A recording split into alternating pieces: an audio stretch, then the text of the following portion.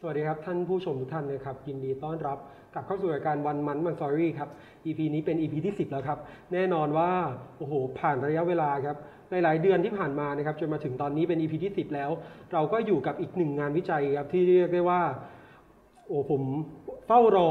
นะครับการพูดคุยกับเรื่องนี้เพราะว่าอาจารย์ท่านนี้เป็นอาจารย์นักวิทยาศาสตร์ครับที่เชี่ยวชาญทางด้านจุลชีววิทยาครับซึ่งแน่นอนครับสิ่งที่สถานการณ์ในตลอดระยะเวลา3ปีที่ผ่านมาที่เราเผชิญเนี่ยก็มีภาวะหนึ่งนะครับเป็นภาวะการระบาดของโรคที่พวกเรารู้จักกันดีก็คือโควิด -19 ครับซึ่งในเขาเรียกว่าทางหลักวิชาของจุลชีววิทยาเนี่ยมีส่วนเกี่ยวข้องมากๆครับกับเรื่องนี้เพราะว่าโควิด -19 เนี่ยเกิดจากเชื้อไวรัสการแพร่ระบาดต่างๆองค์ความรู้จุลชีววิทยาเนี่ยจะเข้ามาช่วยเรื่องนี้ได้แน่นอนวันนี้ก็อยู่กับอาจารย์ท่านหนึ่งครับท่านเนี่ยก็ทำงานนะครับศึกษางานวิจัยครับเกี่ยวกับเชื้อก่อโรคในมนุษย์ต่างๆนะครับไม่ใช่แค่โควิด -19 นะวันนี้เราจะขยายไปมากกว่านี้ก็คือท่านก็ศึกษาเกี่ยวกับเชื้อต่างๆที่ก่อโรคในมนุษย์วันนี้เราก็จะมาพูดคุยนะครับว่าท่านเนี่ยศึกษาอะไรบ้างทำงานวิจัยอะไรบ้างนะครับเป็นมายังไงเดี๋ยวเราจะมาแบบขยายกันเลยวันนี้สนุกแน่นอนครับกับท่านผู้ช่วยศาสตราจารย์ดร.วิภาวดีเสียงล้ำครับอาจารย์สวัสดีครับสวัสดีค่ะโอเคครับอาจารย์เริ่มต้นอาจารย์ขออาจารย์แนะนำตัวเองอย่างเป็นทางการหน่อยครับค่ะผู้ช่วยศาสตราจารย์วิภาวดีเสียงล้ำนะคะอาจารย์ประจำหลักสูตรจุลชีววิทยาสาขาวิทยาศาสตร์ชีวภาพคณะวิทยาศาสตร์ค่ะเหมือนที่บอกไปนะอาจารย์ก็ทำงานเกี่ยวกับด้านจุลชีววิทยาแน่นอนเกี่ยวกับพวกเชื้อก่อโรคต่างๆเดี๋ยววันนี้เราจะไปขยายความตรงนั้นในงานวิจัยของอาจารย์ยินดีค่ะนะครับแต่ว่าธรรมเนียมอาจารย์เป็นปกติของรายการมาแมนสตอรี่ครับอาจารย์เพื่อสร้างแรงบันดาลใจด้วยกว่าที่อาจารย์จะมาเป็นอาจารย์ประจำหลักสูตรจุลชีววิทยาได้นะครับมาทำงานวิจัยนะครับเกี่ยวกับเชื้อก่อโรคได้เนี่ยแน่นอนว่าอาจารย์ก็ต้องเป็นเด็กคนหนึ่งที่ชอบวิทยาศาสตร์ใช่ไหมอาจารย์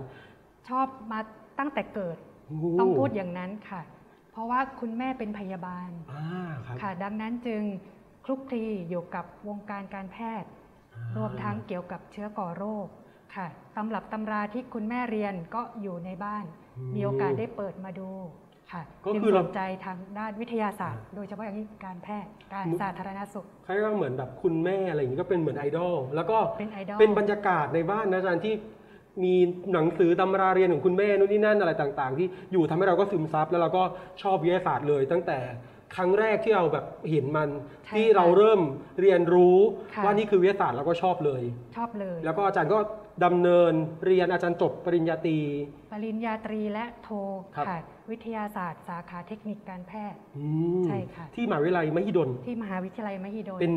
จริงๆมหิดลกับเราเนี่ยเป็นเหมือนแฝดพี่แฝดน้องนะอาจารย์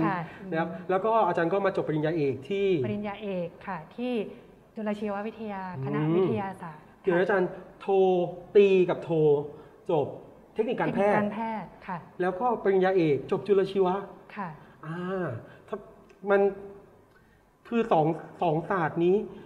ทำคือเขาเรียกว่าอาจารย์มันลิงก์มันคล้ายคลึงมันเชื่อมโยงอะไรกันยังไงอาจารย์ทำไมเราถึงคือแน่นอนว่าจริงๆเนี่ยทางเขาเรียกเทคนิคการแพทย์เนี่ยก็เป็นฝั่งของแพทย์นะอาจารย์จุลชีวะเนี่ยของเรามันก็เป็นวิทยาศาสตร์เป็นวิทยาศาสตร์ที่มีทั้งทางด้านการแพทย์แล้วก็วิทยาศาสตร์ที่เป็นจุลชีววิทยาประยุกต์ค่ะดังนั้นการเรียนรู้จุลชีววิทยาเป็นได้2ด้านนะคะก็คือทางการแพทย์วิทยาศาสตร์ประยุกต์จริงๆก็มีจุลชีววิทยาสิ่งแวดล้อมด้วยนะคะแสดงว่าจุลชีววิทยาจริงๆเนี่ยมันกว้างค่ะจุลชีววิทยาประยุกต์ก็อาจจะหมายรวมถึงจุลชีววิทยาในอาหารค่ะซึ่งจะมีทั้งจุลินทรีย์ที่มีประโยชน์แล้วก็แน่นอนอยู่แล้วเรียนรู้เกี่ยวกับจุลินทรีย์ก่อโรคที่อาจจะปนเปื้อนในอาหารหรือรายการผลิตแล้วทีนี้อาจารย์จากเทคนิคการแพทย์นะอาจารย์ในเทคนิคการแพทย์เนี่ยถ้าตามมุมมองชาวบ้านผมเห็นนะอาจารย์เขาก็จะทำงานในโรงพยาบาลเนาะคอยเจาะเลือดให้เราใช่ไหมอาจารย์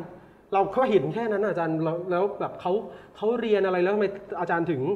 จบนั้นแล้วอาจารย์ก็มาต่อมาเป็นจุลชีวะแล้วมาเป็นอาจารย์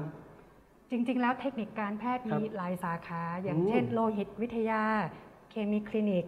นะคะจุลทัศนศาสตร์แม้กระทั่งจุลชีววิทยาทางการแพทย์ปรสิตวิทยาเป็นต้นนะคะแต่ในความสนใจของเราก็คือเนื่องจากแม้ว่าเราจะมีความสนใจทางด้านวิทยาศาสตร์การแพทย์ก็ตามแต่ก็ยังมีความสนใจเกี่ยวกับจุลินทรีย์ที่มีประโยชน์ด้วย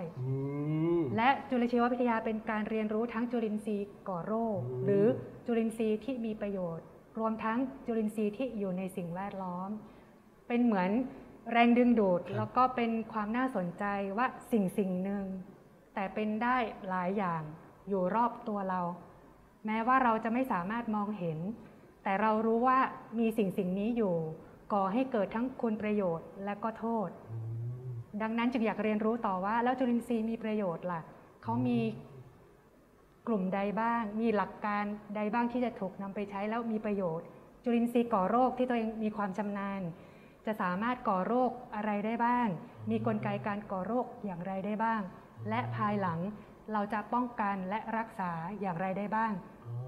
นำไปสู่งานวิจัยของตัวเอง แล้วก็อาจารย์ก็โฟกัสมาต่อเลยก็คือมาต่อปริญญาเอกที่เป็นจุลชีววิทยาเลย ในความเป็นจริงตอนปริญญาโทค่ะก็ เริ่มแล้ว สาขาจุลชีววิทยาด้วยเทคนิคการแพทย์นะคะสาขาจุลชีววิทยา และมุ่งเน้นมาที่จุลชีววิทยาทางการแพทย์ตอนป.เอกโดยเฉพาะที่มหาวิทยาลัยสงขลานครินทร์ทีนี้แง้มๆกับอาจารย์งานวิจัยที่อาจารย์ทำในตอนสมัยปริญญาตรีโทเอกเนี่ยอาจารย์ทำงานวิจัยก็คือแน่นอนแหละเกี่ยวกับเชื้อก่อโรคแต่คืออาจารย์ศึกษาเรื่องอะไรเพราะว่าแน่นอนในเชื้อก่อโรคมันก็น่าจะศึกษาได้หลายอย่างไหมอาจารย์ใช่ไหมครับใช่ในตอนป.โทนะคะเทคนิคการแพทย์ป.โทเรียนศึกษามีความสนใจเกี่ยวกับเชื้อก่อโรคโดยเฉพาะอย่างยิ่งกลุ่มเชื้อดื้อยาเชื้อดื้อยาค่ะเชื้อดื้อยาทั้งจากสิ่งแวดล้อมจากสิ่งส่งตรวจของผู้ป่วยนะคะดูว่าเชื้อเหล่านั้นมีความสามารถในการดื้อยาอะไรอย่างไรบ้างซึ่งหนึ่งในกลไกที่ทำให้เชื้อดื้อยาได้ก็คือเขาจะมียีนหลายชนิดที่ควบคุมความสามารถในการดื้อยาของเชื้อในตอนป.โทนั้นจึงศึกษาแบคทีเรียกลุ่มดื้อยาว่ามียีนอะไรใดบ้างมีกลไกการดื้อยาอะไรบ้างคือไปทำความรู้จักเจ้าตัวแบคทีเรียต่างๆนี่นะอาจารย์ว่าเขามีแบบว่าสมมุติเนาะเขามีจุดนั้นจุดนี้ที่อาจจะพัฒนาความสามารถหรือว่าเป็นสิ่งที่เป็นตัวบ่งบอกว่าตรงนี้แหละทำให้มันดื้อยาเราคือไปทำความรู้จักเขาในตอนป.โทตอนนั้นใช่ประมาณยีนั้นใช่ไหมที่ควบคุมความสามารถในการดื้อยาซึ่งจะพบว่าแบคทีเรียดื้อยาไม่ได้มีเฉพาะในเชื้อที่เป็นกลุ่มแบคทีเรียที่เก็บมาจากสิ่งส่งตรวจทางการแพทย์เท่านั้นแม้แต่ในอาหารในสิ่งแวดล้อมก็ยังมีแบคทีเรียกลุ่มดื้อยาก็แสดงว่าแบคทีเรียก็คือแน่นอนเขาเรียกบุคคลทั่วไปอย่างเงี้ยน่าจะรู้แล้วว่าเชื้อเนี่ยมันอยู่ทั่วไปมันอยู่ในทุกแห่งหนของเราเลยแต่เนี้ยแบคทีเรียหรือเชื้อต่างๆเนี่ยมันก็จะมีกลุ่มที่ก่อโรคไม่ก่อโรคใช่ไหมอาจารย์แต่ว่าไอเชื้อตัวที่อาจารย์บอกเนี่ยเชื้อดื้อยาเนี่ยมันมีอยู่ในทุกกลุ่มถูกไหมอาจารย์ไม่ว่าจะเป็นเชื้อที่ก่อโรคเองก็ตามหรือแม้กระทั่งเชื้อที่ไม่ได้ก่อโรคหรือแม้กระทั่งเชื้อที่อะไรเมื่อกี้เราคุยกันหลังไปคือเชื้อประจำถิ่นที่อยู่ในร่างกายเราก็อาจจะมีภาวะการดื้อยาได้เช่นเดียวกันมีความสามารถในการดื้อยามีกลไกการดื้อยาอยู่ซึ่งเราก็จะไปโฟกัสตรงนั้นเลยใช่ไหมอาจารย์เราไปโฟกัสเลยว่าเจ้าเชื้อพวกนี้มันจะดื้อยามันจะดื้อยาได้ยังไงมันเกิดจากตรงไหนหาสาเหตุของมันเพื่อที่จะจัดการปัญหาตรงนั้นให้ได้ตั้งแต่สาเหตุของมันถูกไหมอาจารย์ใช่ค่ะเพื่อหาวิธีการหรือว่ายาที่มีประสิทธิภาพที่ใช้ในการรักษาโรคติดเชื้อดื้อยาดังกล่าวหรือวิธีการควบคุมป้องกันเพราะว่าเชื้อในสิ่งแวดล้อมเองก็ยังมีปัญหาการดื้อยาและหากเขาสามารถถ่ายทอดความสามารถดังกล่าวสู่เชื้อที่ก่อโรคเราก็จะมีเชื้อก่อโรคที่ดื้อยาโอเคคือถ้าความนิดไม่แน่ใจว่าผมเข้าใจถูกไหมก็คือว่าในเชื้อปกติเนี่ยเขาตอนแรกที่จริงเราก็อาจจะมองว่าเราจะไปศึกษาทำไมใช่ไหมอาจารย์ในเชื้อที่มันไม่ก่อโรคมันไม่ได้ส่งผลกระทบอะไรกับมนุษย์อยู่แล้วมันเป็นเชื้อตัวดีแลคโตบาซิลลัสอะไรนี้ก็ถือว่าเป็นเชื้อตัวดีใช่ไหมอาจารย์ที่แบบช่วยเรื่องการย่อยนู่นนี่นั่นอะไรอย่างนี้ใช่ไหมอาจารย์แล้วเราจะไปศึกษาทำไมในเมื่อเขาเป็นเชื้อตัวดี แต่ว่าในการเขาเรียกว่าในเชิงขององค์ความรู้เนี่ยเชื้อพวกนี้ถ้ามันมีภาวะดื้อยาเนี่ยมันสามารถแตะมือไม้ผักอย่างนี้ได้ใช่ไหมอาจารย์ส่งต่อไปสร้างพฤติกรรมให้กับเชื้อก่อโรคที่อาจจะรุนแรงกับมนุษย์เนี่ยให้ดื้อยาไปด้วยใช่แล้วทีนี้ตรงนั้นจะกลายเป็นปัญหาถูกไหมอาจารย์ใช่ค่ะดังนั้นพวกโปรไบโอติกพรีไบโอติกเขาจะมีการตรวจว่าไม่ควรมีความสามารถในการดื้อยาหรือมียีนดื้อยาอยู่ในเชื้อดีดังกล่าวไม่อย่างนั้นก็จะอันตรายหรือถ่ายทอดเชื้อให้กับเชื้อก่อโรคอื่นๆมันเป็นแบบผลกระทบมันเป็นชิ่งกันเนาะอาจารย์ตอนแรกแบบว่าถ้าหลายคนไม่ได้สนใจไม่ได้อะไรก็ไม่ต้องไปสนใจก็ได้เราก็สนใจแต่เชื้อกลุ่มก่อโรคก็พอแต่ในความเป็นจริงเนี่ยมันไม่ใช่แบบนั้นใช่การทดสอบความสามารถการดื้อยาต้องทดสอบแม้กระทั่งในเชื้อตัวดีอย่างที่ค่ะแล้วก็เชื้อในสิ่งแวดล้อมต่างๆด้วยเหมือนกันเชื้อมีเยอะไหมอาจารย์ในนี้ถามอยากรู้ว่าเชื้อในแบบถ้าสมมติว่าเราพูดเป็นตัวเลขกลมๆก็ได้อาจารย์ในโลกเรานี้แบบเยอะไหมอาจารย์นับไม่ถ้วน แล้วที่ยังไม่เจออีกใช่ไหม ใช่ แล้ว ค่ะ ที่เรา ที่ เจอ ยัง มาเล ไม่ ย ค้นพบบอกไม่ได้เลยค่ะว่ามีจำนวนกี่พันกี่หมื่นกี่แสนล้านแล้วเขามีความแตกต่างเขามีความคล้ายคลึงกันยังไงอาจารย์แล้วคือมันมีเยอะมากแล้วเราจะศึกษาไงอาจารย์แล้วเราจะไปดูได้ไงว่าเชื้อตัวที่1เนี่ยกับเชื้อตัวที่1 ล้านอย่างเงี้ยอาจารย์มันยังคือเราศึกษาได้ยังไงให้มันหมดอาจารย์หรือว่ามันมีแพทเทิร์นคล้ายๆกันเหมือนกันเราก็พอที่จะบอกได้ว่าในกลุ่มที่เป็นแบคทีเรียเนี่ยมันมีเขาเรียกอะไรนะอาจารย์เหมือนโครงสร้างหรืออะไรอย่างนี้อะไรประมาณนั้นหรือเปล่าอาจารย์จุลินทรีย์ถูกแบ่งออกเป็นกลุ่มนะคะอย่างเช่นอาจารย์ยกตัวอย่างโควิด -19 นี่คือไวรัสแล้วก็มีแบคทีเรียเชื้อราปรสิตในความเป็นจริงไมโครไบโอโลจีก็อาจจะหมายรวมถึงสาหร่ายในบางกลุ่มด้วยนะคะโดยที่อย่างไวรัสอย่างเงี้ยก็เป็นอนุภาคที่จะมี DNA หรือ RNA อย่างใดอย่างหนึ่งในขณะที่อาจารย์เด็กขีดเส้นตรงนี้ก่อนไวรัสก่อนนะอาจารย์ไวรัสนี่ก็คืออย่างเช่นโควิด -19 เราเนี่ยก็คือพวกที่เป็นไวรัสต่างๆเนี่ยจะมีแค่ DNA หรือ RNA หรือ RNA อย่างใดอย่างหนึ่งนะไม่มีทางที่จะมีทั้งคู่ดังนั้นจึงจะเป็น DNA หรือ RNA ไวรัสอย่างใดอย่างหนึ่งถ้าเป็นโควิด -19 นี้เขาเป็น RNA ใช่ไหมอาจารย์ RNA ไวรัสเป็น RNA ไวรัสก็จะมีความโหดกว่านิดนึงและยังมีความสามารถในการกลายพันธุ์ได้รวดเร็วแต่ถ้าเป็น DNA เมื่อเทียบกับจุลินทรีย์ชนิดอื่นเมื่อกี้อาจารย์ต่อทีนี้เดี๋ยวเราไปไวรัสไปแล้วเมื่อกี้ใช่ไหมอาจารย์ไวรัสเนี่ยจะต้องมี DNA หรือ RNA อย่างใดอย่างหนึ่งในขณะที่เชื้อราแบคทีเรียปรสิตหรือแม้แต่สาหร่ายเขาก็จะมีทั้ง DNA และก็ RNA โดยที่ทั้ง4กลุ่มที่กล่าวไปก็จะเป็นโปรคาริโอตหรือยูคาริโอตก็แล้วแต่ชนิดโปรคาริโอตยูคาริโอตคืออะไรนะอาจารย์ผมจำไม่ได้แล้วผมเรียนยูคาริโอตมีเยื่อหุ้มนิวเคลียสโปรคาริโอตไม่มีเยื่อหุ้มนิวเคลียสยกตัวอย่างเช่นแบคทีเรียส่วนใหญ่จะเป็นโปรคาริโอตยูคาริโอตอย่างเช่นกลุ่มเชื้อราหรือว่าฟังไจหรือปรสิตมีเยื่อหุ้มนิวเคลียสนี่เหมือนมานั่งเลคเชอร์สมัยแบบว่าตอนเรียนชีววิทยาเลยอาจารย์แต่ก็สนุกดีค่ะแต่ว่าถ้า3กลุ่มอาจารย์ไม่รวมสาหร่ายนะคะไม่รวมสาหร่ายแต่เราเข้าใจได้ว่าคือเขาจัดอยู่ในกลุ่มจุลินทรีย์แคตตาล็อกของจุลินทรีย์ในขณะที่จุลินทรีย์อีก3กลุ่มประกอบไปด้วยแบคทีเรียเชื้อราปรสิตเขาจะมีสารในการต้านเชื้อที่แยกออกจากสารต้านไวรัสค่ะในบางกรณีสารต้านจุลินทรีย์3กลุ่มนี้ก็อาจจะมีความสามารถที่เป็น broad spectrum หรือมีฤทธิ์กว้างต้านได้ทั้ง3กลุ่มเชื้อก็ได้เดี๋ยวนะอาจารย์มันจะมีก็คือเดี๋ยวก่อนนะมันจะมี3ตัวหนึ่งแหละที่เป็นต้านเจ้าตัวพวกเชื้อพวกเนี้ยได้มันจะมียาบางตัวที่เก่งมากต้านได้ทั้งหมดเลยใช้ได้กับทั้งไม่ว่าจะเป็น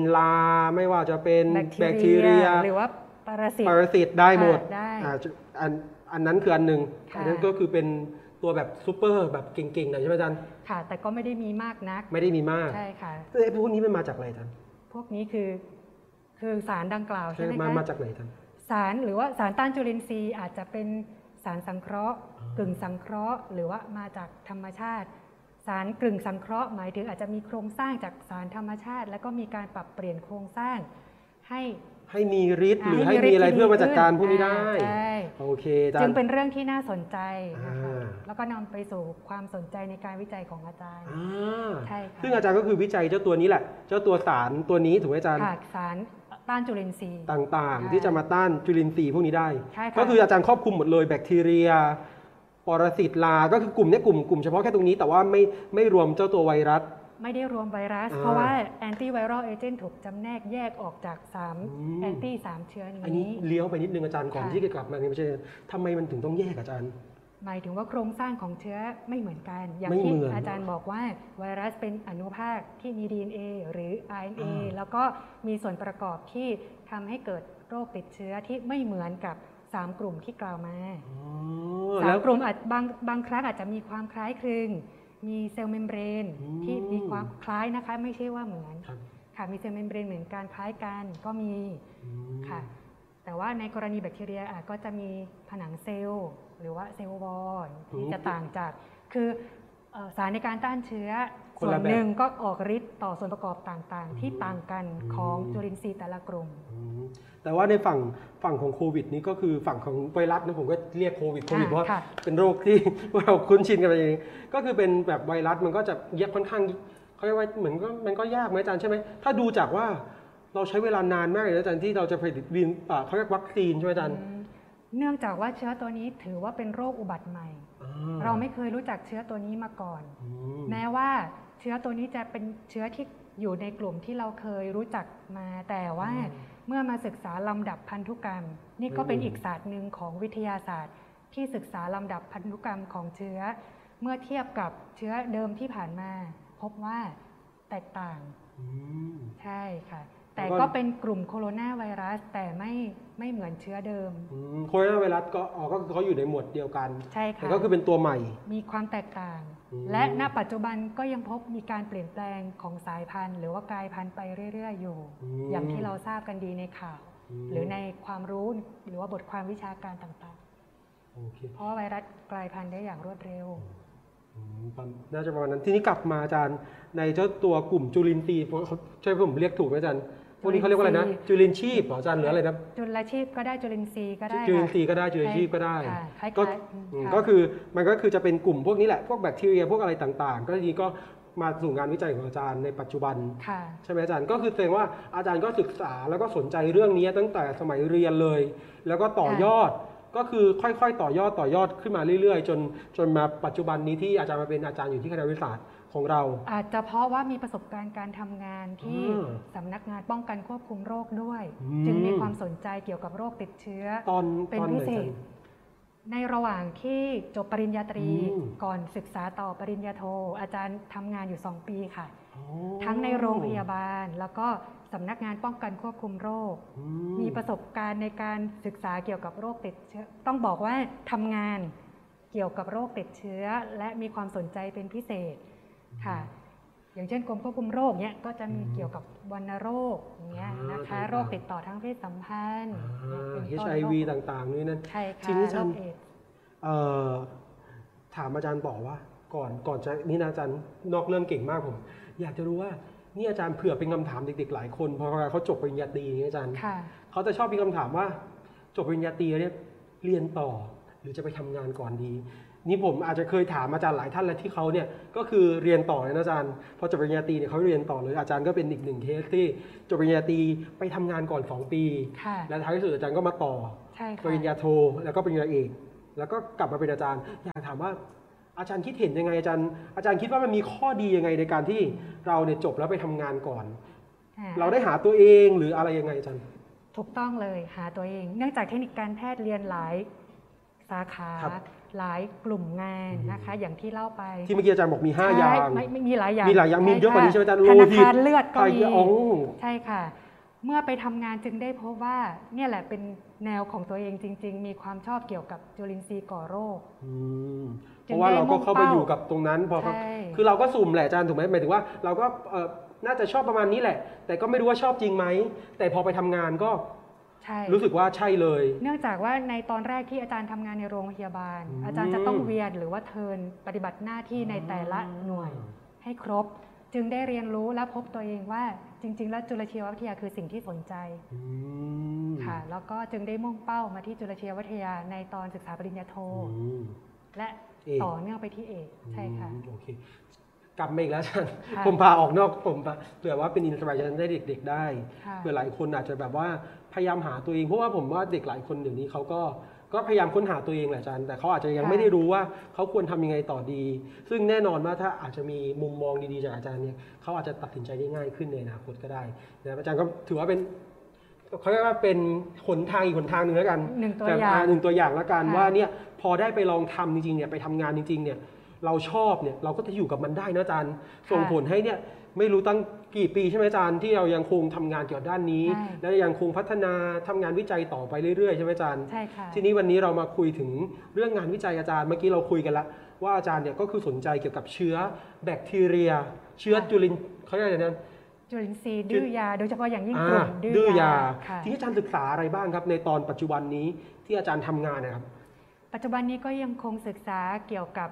จุลินทรีย์ดื้อยาในการศึกษาหายีนหากลไกการดื้อยา ที่พูดเมื่อกี้เกี่ยวกับลำดับนิวคลีโอไทด์ก็ยังศึกษาอยู่ใช่ค่ะในจุลินทรีย์ก่อโรคบางชนิดนะคะเช่นอะไรบ้างอาจารย์เราอยากรู้ชื่อเชื้อไว้บ้างแบบว่าเพื่อจะไปพูดกับเพื่อนขณะนี้งานวิจัยอาจารย์ทำเกี่ยวกับ Enterococcus เกี่ยวกับอะไรอาจารย์นี้มันจะก่อปกติ โรค Enterococcus จะเป็นกลุ่ม normal flora หรือว่า normal microbiota เชื้อประจำถิ่นที่พบทั้งในลำไส้นะคะแล้วก็บางบริเวณเช่นช่องปากอะไรเขาจะส่งผลกับร่างกายเราคือยังไงอาจารย์ส่งให้เจ็บท้องหรืออะไรยังไงปกติจะไม่ก่อโรคนะคะแต่ในบางครั้งก็สามารถทำให้เกิดโรคในระบบที่ปกติแล้วเขาไม่ได้อยู่ในนั้นอย่างเช่นระบบทางเดินปัสสาวะอย่างเงี้ยเป็นต้นนะคะเขาไปอยู่ผิดที่หรือว่าเขาก็จะก่อโรคทันทีใช่ค่ะในผู้ป่วยบางรายที่มีบางภาวะอาจจะติดเชื้อในกระแสโลหิตอย่างนี้เยื่อหุ้มหัวใจอักเสบอย่างเงี้ยก็เป็นไปได้เยื่อหุ้มสมองอักเสบก็มีเพราะว่าเจ้าเชื้อแบบเพราะว่าเจ้าเชื้อตัวนี้ซึ่งไปอยู่อาจารย์ค่ะแม้ว่าจะมีอยู่ในร่างกายอยู่แล้วถือเป็นเชื้อประจำถิ่นอย่างที่อาจารย์เล่าแต่ว่าในบางครั้งก็สามารถพัฒนาเป็นเชื้อก่อโรคได้ก็คือพอมันไปอยู่ผิดที่มันก็เป็นเชื้อก่อโรคทีนี้อาจารย์ก็ต้องมาศึกษาเจ้าตัวนี้ว่ามีภาวะดื้อยาไหมถูกไหมอาจารย์ปกติแล้วเชื้อตัวนี้มีปัญหาการดื้อยาที่อยู่แล้วใช่ค่ะแม้ว่าจะเป็นเชื้อที่ได้รับจากที่อื่นหรือว่าเป็นเชื้อของตัวเองก็มีภาวะการดื้อยาอยู่แล้วมีปัญหาการดื้อยามีปัญหาการดื้อยาที่ค่อนข้างสูงอยู่แล้วที่ค่อนข้างสูงโดยเฉพาะอย่างยิ่งเป็นการดื้อยาแบบหลายขนาดหมายถึงดื้อยามากกว่า2ชนิดขึ้นไป2กลไกดื้อยาก็มีดื้อยามากกว่า1ชนิด2ชนิดอีกอาจารย์ใช่ค่ะก็คือหมายถึงว่าถ้าพูดง่ายๆยา A ยา B สมมติยาเรามี A B C D ไอตัวเนี้ยดื้อไปแล้ว A B สมมุติใช่ไหมอาจารย์และจากงานวิจัยพบว่าส่วนใหญ่จะเป็นแบบดื้อยาหลายขนาดยังไม่พบว่าดื้อยาเพียงชนิดเดียวในเชื้อที่อาจารย์ศึกษาอยู่ก็คือมากกว่า1เกือบจะทุกชนิดมากกว่า2ทุกชนิดใช่ค่ะซึ่งเจ้าตัวพวกนี้อาจารย์พอเราศึกษาแล้วว่ามันดื้อยาเนี่ยภาวะการดื้อยาของมันเนี่ยคือหมายถึงว่ามันดื้อเลยไหมอาจารย์หมายถึงว่าหรือว่าเพราะว่าถ้าเราฟังอย่างนี้เชื้อแบบนี้มันดื้อยาแสดงว่ามันก็ไม่ควรที่จะมีในร่างกายเลยไหมเพราะว่าท้ายสุดมันก็ดื้อยาเราให้ยาอะไรมันก็ไม่ได้คือมันคือยังไงอาจารย์หรือว่าเรากินยาไม่ครบตามโดสแล้วมันถึงจะดื้อยาในบางครั้งเขามีความสามารถในการดื้ออยู่แล้วหรือว่าเรียกว่า intrinsic resistance ดื้ออยู่แล้วดื้อตั้งแต่กำเนิดดื้อมาเลยอยู่แล้วเหมือนผมเลยอาจารย์ดื้อมาตั้งแต่กำเนิดและในบางครั้งเขามีความสามารถในการถ่ายทอดระหว่างเชื้อที่อยู่ในกลุ่มเดียวกันอย่างเช่นเชื้อในลำไส้แม้ว่าเรารับเข้าไปไม่ก่อโรคแต่เชื้อบางชนิดสามารถถ่ายทอดยีนดื้อยาหรือความสามารถในการดื้อยาให้กับแม้กระทั่งเชื้อที่เป็นกลุ่มเชื้อประจำถิ่นอาจารย์ยกตัวอย่างในลำไส้นะคะนั่นแหละจึงทำให้น่ากลัวในเบื้องต้นหรือว่าในตอนแรกอาจจะยังไม่ก่อโรคแต่ภายหลังก่อโรคได้เหมือนที่อาจารย์บอกว่าไปอยู่ที่ปัสสาวะทางเดินปัสสาวะไปอยู่ที่อะไรเนี่ยกลายเป็นเชื้อที่ก่อโรคแล้วเขามีภาวะดื้อยาอีกหมอก็ไม่รู้จะจัดยาอะไรให้หายารักษาที่มีประสิทธิภาพได้ยากอาจจะทำให้เกิดการตายหรือต้องรักษาตัวในโรงพยาบาลเป็นเวลานานขึ้นเสียค่าใช้จ่ายเนี่ยค่ะก็ส่งผลให้เกิดปัญหาต่อทีนี้อาจารย์ถ้าสมมติว่าพูดถึงการทำงานนักจุลชีววิทยาที่อาจารย์ทำงานวิจัยก็คือว่าพออาจารย์ศึกษาว่าเชื้อตัวนี้มันดื้อยาแล้วเราต้องทำไงต่ออาจารย์ก็เลยมีความสนใจในการหาสารต้านเชื้อใหม่ๆทีนี้เราศึกษามันแล้วว่ามันมีดื้อยา1ตึ๊ดก็คือดื้อยาประเภทแบบนี้เราก็ศึกษาต่อแล้วว่าแล้วยาแบบไหนเรามาจัดการมันได้ใช่ไหมอาจารย์ก็คือสารต้านเชื้อใหม่ๆเพราะปัจจุบันพบปัญหาการดื้อยาแล้วยาที่ใช้ในการรักษาปัจจุบันใช้ไม่ได้ผลจะมีทางใดไหมหรือว่ายาใหม่ๆไหมที่จะมารักษาเชื้อดังกล่าวโรคติดเชื้อดังกล่าวได้แล้วปกติเขาทำยังไงอาจารย์หมายถึงว่าเขาจะไปหาสารตัวนั้นยังไงอาจารย์เราตั้งต้นยังไงในบางครั้งส่วนใหญ่ในบางครั้งจะมาจากดินจุลินทรีย์จากดินหลายชนิดที่อยู่ในสิ่งแวดล้อมก็จะเป็นแหล่งของสารในการต้านเชื้ออยู่หลายเชื้อนะคะจากดินเลยอาจารย์จากดินก็มีหรือจากพืชสมุนไพรพืชสมุนไพรพืชสวนครัว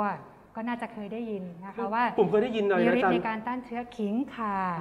อย่างเงี้ยค่ะมีอะไรนะที่เป็นงานวิจัยที่พวกเราที่คณะวิทย์เราก็เคยทำเปลือกมังคุดอะไรอย่างนี้อาจารย์ใช่ค่ะก็คือพืชผักสมุนไพร จะมีฤทธิ์ในการต้านเชื้อที่ต่างๆกัน เราก็ต้องไปศึกษาเจ้าตัวพืชผักต่างๆเนี่ยนะอาจารย์ว่ามีสารออกฤทธิ์อะไรบ้างสารออกฤทธิ์ที่สำคัญคือกลุ่มไหนแล้วสารกลุ่มนั้นมีฤทธิ์ในการต้านเชื้อใดบ้าง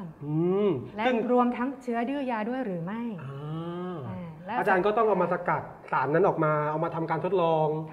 มาเพาะเชื้อมาทำการทดลองกับเชื้ออะไรอย่างนี้ถูกไหมอาจารย์นั่นคือหน้าที่ของนักจุลชีววิทยาใช่ค่ะไปเพาะเลี้ยงร่วมกับสารดังกล่าวซึ่งอาจจะเป็นสารสกัดหยาบหรือว่าสารสกัดบริสุทธิ์สารบริสุทธิ์อย่างเงี้ยเป็นต้นก็ลองดูดังนั้นก็จะเป็นความร่วมมือในหลายๆภาคส่วนอย่างเช่นภาควิชาเคมีก็อาจจะทำการสกัดสารอย่างเช่นจากพืชผักสมุนไพรอย่างเงี้ยมาแล้วก็ส่งสารออกฤทธิ์อย่างเงี้ยมาให้นักจุลชีววิทยาทดสอบbiological test ว่ามีความสามารถในการต้านเชื้อจุลินทรีย์กลุ่มใดบ้างอาจจะไม่เฉพาะแบคทีเรียเชื้อราก็ได้พาราไซต์ได้ไหมพยาธิได้ไหมอะไรอย่างเงี้ยหรือ biological testing อื่นๆมีฤทธิ์ในการกระตุ้นภูมิคุ้มกันหรือเปล่าอย่างนี้นะคะหรือว่ามีหลายฤทธิ์มีความเป็นพิษหรือไม่อะไรนักจุลชีววิทยาเนี่ยนอกจากจะศึกษาว่าเจ้าสารตัวนี้มันต้านเชื้ออะไรบ้างเนี่ยเราก็ศึกษาประโยชน์ของมันด้วยถูกไหมอาจารย์ว่ามันเพิ่มอะไรให้เราได้บ้างคุณค่านี้ก็คือหมายถึงว่าเราก็เช็คสรรพคุณของมันทั้งหมดเนาะอาจารย์ถูกไหมเช็คสรรพคุณของมันทั้งหมดทางเคมีเนี่ยก็ทำหน้าที่สกัดมาเพราะเขาก็ใช้หลักการทางเคมีกลั่นกรองอะไรของเขามาก็ไม่รู้ตัวทำละลายชนิดต่างๆก็จะละลายสารอื่นๆที่เราไม่ต้องการทิ้งไปตัวทำละลายก็จะละลายสารสำคัญที่ต่างๆกันมาให้เราทดสอบที่ต่างกันฤทธิ์ก็จะต่างกันเพราะว่าในแน่นอนว่าเราเนี่ยถ้าใครหลายคนติดตามเขาเรียกว่ารายการหรือติดตามเรื่องราววิทยาศาสตร์เนี่ยแน่นอนเราก็จะทราบดีว่าในทุกๆเขาเรียกว่าทุกๆอย่างนะอาจารย์เหมือนเปลือกมังคุดอย่างเงี้ยถ้าใครเคยได้ฟังรายการสัมภาษณ์เกี่ยวกับเปลือกมังคุดที่เป็นงานวิจัยของเราเนี่ยก็จะพบว่าในเปลือกมังคุดเนี่ยมีสารหลายตัวมากๆมีทั้งตัวที่ดีตัวที่ไม่ดีหลายตัวมากซึ่งตรงนั้นเนี่ยก็จะมีเขาเรียกว่ามีกระบวนการนั่นคือโปรเซสของนักจุลชีววิทยานี่แหละที่จะต้องเอามาลองดูใช่ไหมอาจารย์ว่าก่อมันสารมีประโยชน์อะไรยังไงนั่นคือหน้าที่ของเราใช่ต้านการอักเสบไหมอย่างนี้เป็นต้นเสริมสร้างภูมิคุ้มกันหรือเปล่าออกฤทธิ์ต้านเชื้ออะไรบ้างนี่คือความรู้จุลชีววิทยาหมดเลยในแง่ของภูมิคุ้มกันวิทยาจุลชีววิทยาใช่ค่ะก็เป็นสิ่งที่น่าสนใจก็สำคัญถูกไหมอาจารย์สำหรับเขาเรียกวงการการแพทย์เลยนะถ้าเรามองแบบนี้นะอาจารย์แต่นี้ก็คือเป็นด้านก็คืออาจารย์อาจจะทำเกี่ยวกับด้านเรียกจุลชีววิทยาทางด้านการแพทย์ก็จะเป็นด้านแบบนี้ทีนี้เราเบี่ยงเลี้ยวนิดนึงอาจารย์ไหนๆพูดนี้แล้วถ้าสมมติเป็นด้านอื่นๆอาจารย์ที่เป็นจุลชีววิทยาที่ไม่เกี่ยวกับการแพทย์อาจารย์เขาศึกษาอะไรอาจารย์เขาหมายถึงว่าแล้วเขาทำยังไงอาจารย์ถ้าพูดถึงจุลชีววิทยาประยุกต์เขาก็จะเหมือนกับว่านำจุลินทรีย์ที่มีประโยชน์ไปใช้ในกระบวนการต่างๆอย่างเช่นกระบวนการผลิตอาหารหมักบ่มไวน์เป็นต้นทำขนมปังทำโดนัทอย่างเงี้ยยาคูมีสปอนเซอร์ไหมจ๊ะเราพูดชื่อได้ไหมจ๊ะโยเกิร์ตนมเปรี้ยวอย่างเงี้ยเป็นต้นก็คือเราแบบนี้ก็คืออันนี้ก็คือเป็นจุลชีววิทยาเหมือนกันที่ใช้พวกเชื้อจุลินทรีย์ต่างๆเอาไปทำให้เกิดประโยชน์หมักแอลกอฮอล์อะไรเงี้ยเป็นต้นมีประโยชน์มากใช่ก็คือไปทำพวกอะไรเงี้ยในเชิงอุตสาหกรรมไม่ใช่แค่พวกนี้ส่วนใหญ่ก็จะเป็นพวกหมักบ่มขนมปังด้วยถูกไหมอาจารย์ขนมปังด้วยใช่ค่ะกิมจิล้วนแล้วแต่จริงๆผักดองผักเปรี้ยวอะไรอย่างเงี้ยค่ะเกือบอยู่กับทุกอย่างของนี้เราเลยอาจารย์ทุกอย่างค่ะส่วนจุลชีววิทยาสิ่งแวดล้อมก็จะศึกษาเกี่ยวกับความสมดุลของสิ่งแวดล้อมโดยมีเชื้อดังกล่าวอาจจะเป็นผู้ย่อยสลายในสิ่งแวดล้อมค่ะหรือสามารถนำไปใช้ประโยชน์ในแง่การเกษตรเพราะว่าจุลินทรีย์บางอย่างก็สามารถต้านแมลงที่รบกวนในแปลงการเกษตรได้อะไรอย่างเงี้ยหรือนำไปใช้ในการหมักปุ๋ยเพื่อเพิ่มสารอาหารในดินเพิ่มแร่ธาตุในดินก็ได้ตรึงอย่างเช่นไนโตรเจนในอากาศอย่างเงี้ยค่ะมาใช้ให้เกิดประโยชน์ต่อพืชจุลินทรีย์บางอย่างก็อยู่ร่วมกับพืชนะคะอยู่ในลำต้นพืชอยู่ในรากพืชก่อให้เกิดประโยชน์กับพืชก็คือครอบคลุมเลยอาจารย์ทุกด้านอุตสาหกรรมด้านสิ่งแวดล้อมช่วยเรื่องที่อาจารย์บอกด้านแพทย์ที่อาจารย์ด้านการแพทย์ที่อาจารย์ศึกษาเลยต้านเชื้อนู่นนี่นั่นมากมายซึ่งโอ้โห ศาสตร์ของจุลชีววิทยาเนี่ยผมเชื่อได้ว่าวันนี้เนี่ยถ้าใครมาฟังรายการของเรานะอาจารย์ ค่ะ จะต้องแบบว่าถ้าเป็นเด็กๆอ่ะน่าจะเข้าใจมากขึ้น เพราะว่าสิ่งหนึ่งที่ในฐานะที่ผมเป็นนักประชาสัมพันธ์ของคณะวิทยาศาสตร์นั่นเอง ค่ะ หลายครั้งที่พูดคุยกับเด็กๆอ่ะเราถามว่าเด็กๆทำไมถึงเลือกจุลชีววิทยาก็จะบอกว่าชอบศึกษาสิ่งมีชีวิตเล็กๆ เขาก็จะตอบแบบนี้ใช่ไหมอาจารย์ ค่ะ แต่จริงๆแล้วเนี่ยสิ่งมีชีวิตเล็กๆเนี่ยไม่เล็กเลย ในความสามารถของเขา ยิ่งใหญ่มหาศาล ถูกไหมอาจารย์ ในแง่ของคุณูปการหรือว่าประโยชน์ใช่ ถ้า ค่ะ เราแบบว่าให้ถูกต้องเราเขาเรียกว่า ถ้าเรา เข้าใจแล้วก็เรียนรู้ให้แบบว่าใช้ประโยชน์เขาได้จริงอ่ะนะใช่ไหมอาจารย์ ใช่ค่ะ เขาทำลายเราได้เขาก็ช่วยเราได้เหมือนกัน มันมีทั้งคุณและทั้งโทษ ใช่ค่ะมีสองแง่ แต่ยิ่งเรารู้จักเขามากขึ้นเท่าไหร่ มันก็ยิ่งทำให้เราเขาเรียกว่าเหมือนแบบพัฒนามีช่วยเราเนาะอาจารย์หมายถึงว่าทำให้ประเทศชาติทำให้โลกของเราเนี่ยก็ยังคงดำเนินต่อไปข้างหน้าได้ถูกไหมอาจารย์ ในกรณีของเชื้อก่อโรคเราก็จะไม่ตระหนก อื ไม่ตกใจ อืม กับอย่างเช่นโรคระบาดใหม่ ครับ ๆ หรือว่าการระบาดกับซ้ำการระบาดซ้ำอย่างนี้เราก็ไม่ต้องกลัว ครับ และนำไปใช้ประโยชน์ ครับ ได้สูงสุด ครับ เนี่ยใช่ค่ะ ทีนี้อาจารย์ท้ายที่สุดครับผมว่าหลายคนมาวันนี้ขอบคุณอาจารย์มากๆอยากให้อาจารย์ทิ้งท้ายไว้หน่อยอาจารย์ว่าเกี่ยวกับสิ่งงานที่อาจารย์ทำแล้วก็อยากให้อาจารย์ช่วยเชิญชวนครับน้องๆหลายๆคน ไม่ว่าจะเป็นระดับปริญญาตรีเองที่อาจจะตัดสินใจเลือกสาขาอยู่ แน่นอนหลายๆคนอาจจะโฟกัสมาที่คณะวิทย์แล้วแต่ว่าเขาอยากจะเลือกสาขาเนี่ยอาจารย์อยากจะให้อาจารย์ฝากอะไรถึงน้องๆหน่อยที่สนใจเด็กๆเนี่ยปริญญาตรีอาจจะเป็นจุลชีววิทยา ส่วนปริญญาโทเอกเนี่ยเผื่อเขาอยากจะมาทำงานวิจัยเกี่ยวกับทางด้านเชื้อก่อโรคกับอาจารย์ ก็จะได้ติดต่อมาได้ไงถึงฝากอาจารย์ทิ้งท้ายหน่อยแล้วก็เชิญชวนน้องๆเข้ามาศึกษาต่อที่เราครับ อย่างเช่นที่เราคุยกันมาตลอดรายการจุลชีววิทยามีหลายแง่ ครับ หากว่าน้องๆเข้ามาเรียน ถ้าเกิดว่าน้องค้นพบตัวเองในภายหลัง ครับ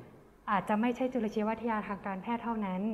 น้องอาจจะสนใจด้านจุลชีววิทยาสิ่งแวดล้อม อาจจะสนใจจุลชีววิทยาประยุกต์ที่จะนำเชื้อไปใช้ประโยชน์ แต่ไม่ว่าจะอย่างไรเราก็สามารถเรียนรู้ได้ในหลักสูตรจุลชีววิทยาทั้งสิ้น แต่น้องก็สามารถเลือกจำเพาะในความถนัดความสนใจของตัวเองในภายหลัง มีรุ่นพี่จุลชีววิทยาบางคน แม้ว่าจะจบไปด้วยจุลชีววิทยาทางการแพทย์หมายถึงโครงงานของ ครับ เขา แต่เขาสามารถไปทำงานในโรงงานผลิตอาหารได้นะคะ เนื่องจากว่าเขาก็มีพื้นฐานความรู้เกี่ยวกับจุลินทรีย์ก่อโรค ก็คือที่เราสอนครบ ที่เราสอนครบ หรือพี่บางคนที่ในตอนแรกทำงานอยู่เกี่ยวกับจุลชีววิทยาทางการแพทย์อย่างเช่นศูนย์วิทย์กรมวิทย์ แต่ภายหลังเขาจะเปลี่ยน เปลี่ยนงาน ก็ได้ เนื่องจากเขามีพื้นความรู้ในทุกด้านที่หลักสูตรจุลชีววิทยาของเราได้บ่มเพาะเขามาตล เรา อ ส ด อน เว ทุก ลา ครอบคลุม เรามี ค่ะ ทั้งอาจารย์ที่เชี่ยวชาญ เชี่ยวชาม าก ญ ๆในฝั่งทางการแพทย์ ทางด้านต่าง อืม ๆ และเขาสามารถไปศึกษาต่อค่ะในทุกสายงานนะคะอย่างเช่นคณะที่เกี่ยวกับทางด้านการแพทย์ หรือว่าอุตสาหกรรมเกษตรอย่างเงี้ยนะคะหรือว่าเกี่ยวกับทางด้านอาหารที่มเกษตรเองก็มีรุ่นพี่หลายคนไปเรียนต่อ เรียนต่อ ใ ได้หมดเลยใช่ไหมอาจารย์ ด้ เมื่อกี้เหมือนเราคุยกัน นิ เรื่อง ติ ยา วิทยาศาสตร์เอง ก็ได้ ก็ยังได้ค่ะ ดังนั้น อ๋อ จุลชีววิทยาเป็นพื้นฐาน ครับ ของหลาย ๆ หลักสูตรหลาย ๆ สาขาสำหรับน้อง ๆ ที่สนใจจะไปศึกษาหรือว่าเรียนต่อ ไปต่อแพทย์ได้ไหมอาจารย์ ได้ เภสัช ทุกอย่าง ได้เลยเนาะอาจารย์ ค่ะ เพราะว่าเมื่อกี้ที่เราพูดกันมานี่ก็เกี่ยวข้องเกี่ยวโยงกันหมด ใช่ เราจะ ค่ะ ได้ทุกอย่างเลย ก็เรียกได้ว่าเป็นศาสตร์หนึ่งที่น่าสนใจแล้วก็หลายๆ คนเนี่ยแน่นอนว่าเด็กๆเนี่ยอาจจะเข้าใจแค่จุลชีววิทยาวันนี้เราอาจจะมาไขข้อสงสัยเนี่ยทำให้ได้รู้จักจุลชีววิทยามากขึ้น แล้วก็วันนี้มาพูดคุยกับอาจารย์สนุกมาก ค่ะ นะครับเกี่ยวกับงานวิจัยที่เป็นที่อาจารย์ทำเกี่ยวกับเชื้อก่อโรคต่าง ค่ะ ๆเนาะได้เข้าใจมากขึ้นแต่จริงๆเนี่ยในเนื้อหาของงานวิจัยอาจารย์ก็จะลึกกว่านั้น ก็จะโอ้โหทำการทดลองเยอะแยะมากมายใช้ชีวิต อยู่แต่ในห้องแลบใช่ไหมอาจารย์กินนอนอยู่ในห้องแลบ ไม่เชิง